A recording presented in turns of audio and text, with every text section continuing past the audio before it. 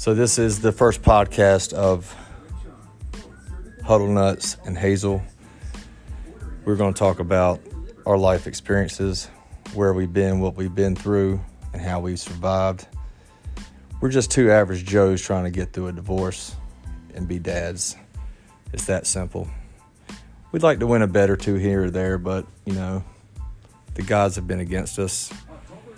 So we're going to keep it thuggish, ruggish, bone style and keep the faith that the Cowboys are going to come back tonight, or this afternoon rather, and that the Seahawks will do the damn thing.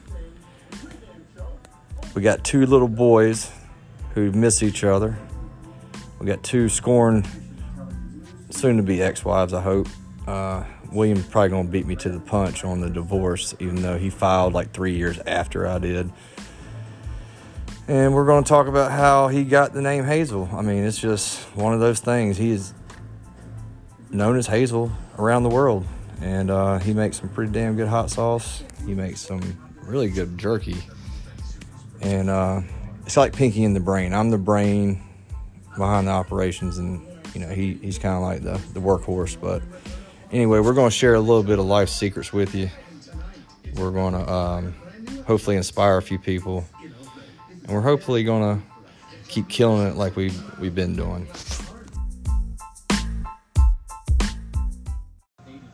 So here we are watching, Panthers kicking ass, taking names. The Bucks can't do shit. Cowboys, they always disappoint when you need them to come through, playing the Browns of all people. Well, we're just sitting here, brainstorming, trying to figure out the next steps. We got the domains that we need, ex-wife's attitude and scorn bitch, that's the hot sauce we got going on. Everybody's scared to take it and try it, but Hazel here, he's a little timid, he's a little shy. He's a big teddy bear, but he's got a good heart.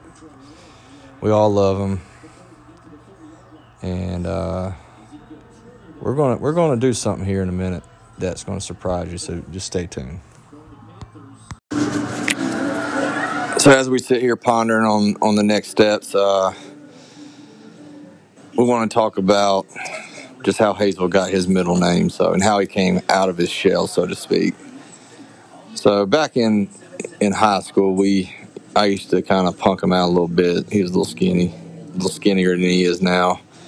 And I'd always find him. It didn't matter where he was. He'd try to duck and dodge me.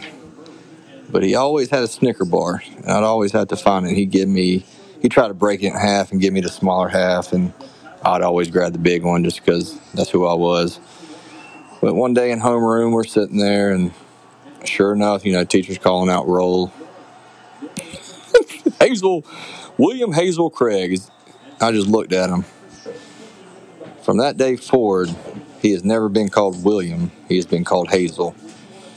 That name is carried not only throughout his life, but in his classroom. So Hazel is my best friend. We've been friends for 25 plus years. We've been through pretty much every experience you can imagine, the highs and the lows in life. But we've been there for each other. But on the day he came out of his shell, let me back up a little bit there. I'll never forget it. It was a nice sunny day. We had been giving him shit about his ex-girlfriend, or his girlfriend at the time, and how this guy who had no idea that we were making this shit up was sucking on her titties all day.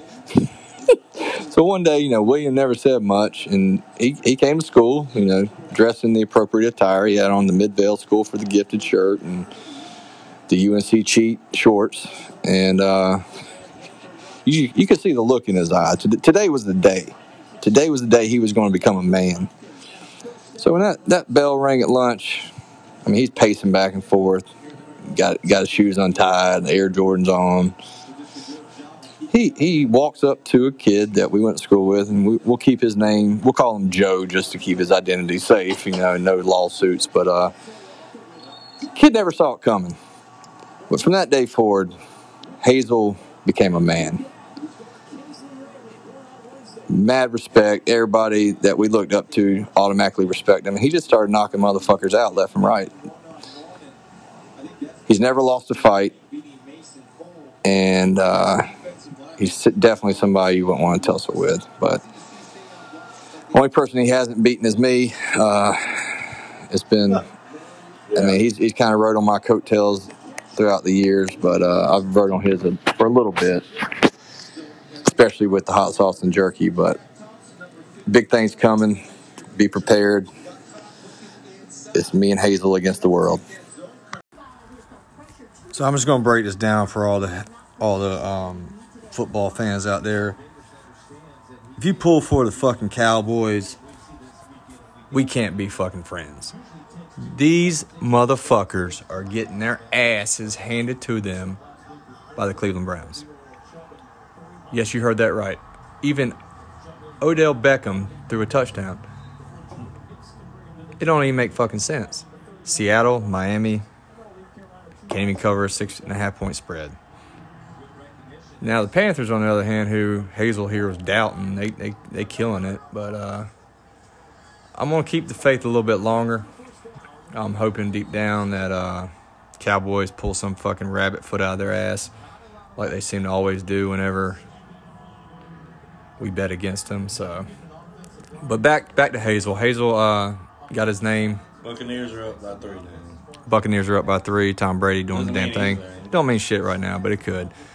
But there was a day back when we first met. Hazel tried to guard me. I was the quarterback for the 1992 Pee Wee Mount Gallup Knights champions. And he played for some little shitty school called Sylvia Circle. By the way, we have about 15 players that went NFL. Jadavian Clowney, Chris Hope. That's just a name too, so don't let them talk. How many has Mount Gallup produced? Never heard of them. What about Stephon Gilmore, one of the highest paid cornerbacks in the league? Jonathan Joseph. Who else do you want me to name, Justin? Well, Mount Gallup Knights has Justin Holson, who coaches YMCA, that went 0-15. I don't think it's fair to use Clowney when you had a signed ball from him and you sold it for $20. That's all it's worth. When the ball cost $25, like, that's all it's worth. I'm kind of confused there, but anyway, that's all it's worth. Again, ride on them coattails all day long of NFL players that he claims to know and can reach out to. We don't know. All right, well, whatever. But anyway, let me call Chris Hope right now. I wish you would. If he answers, it'd be good. He's trying to call Chris Hope. For those that don't know of him, Super Bowl champion, good guy. Wrote a book. Florida State champion, 1999 national championship. Played for Sylvia Circle, Rock Hill High. Champions. But anyway, on this one play, back in the playoffs, scores 2-0 or something like that. I don't know. I think I got a safety on sacking somebody in the end zone. But I move out to the, wide receiver because this one guy had a little bit better of an arm than I did, Joe Hamilton. And, of course, being the stud I was in the football world those days, they knew the ball was coming to me. So they had to double team me. Hazel couldn't guard me by himself. There was no double team. Quasi, is that name Quasi? Quasi, yes. Yeah, Quasi. I give them an A for effort. They did try to strong arm me into the sideline and stuff, but I burned them like I always did everybody else. And Joe happened just to have a bad throw that day. It was short, so being that I ran a 4.3 40-yard dash at the time, false. I had to stop and go backwards to get to where they were at because that's where the ball was coming. And if you have a podcast, you need to tell the truth, Justin. I came down with the ball, but they landed on my arm. You didn't even catch the ball. And they broke it. They snapped it. And William, instead of being a good sport at the time, even though we didn't know each other, just good sportsmanship. I pulled an Allen Iverson. Yeah, he steps over me and looks me in my eyes and spits in my face pretty much. Should have. And that's how we met. It was playoff game. It was kind of the breadcrumbs because that game really didn't matter. We ended up taking it to the house anyway. Number 27. Justin didn't play though, so they won without him. Well, I was there in spirit. I was pulling them along. I was kind of like the Tim Tebow of the 90s before Tim Tebow was Tim Tebow. And I brought them to victory. I even lost half a tooth, playing another Speaking team. of, he lost that tooth about 15 times.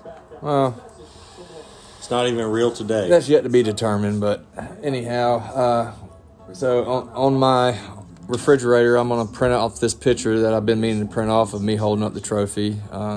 Living in the glory days. Right in the middle, and just holding up number 1, because that's what we were. Dolphins about to score. We were number 1.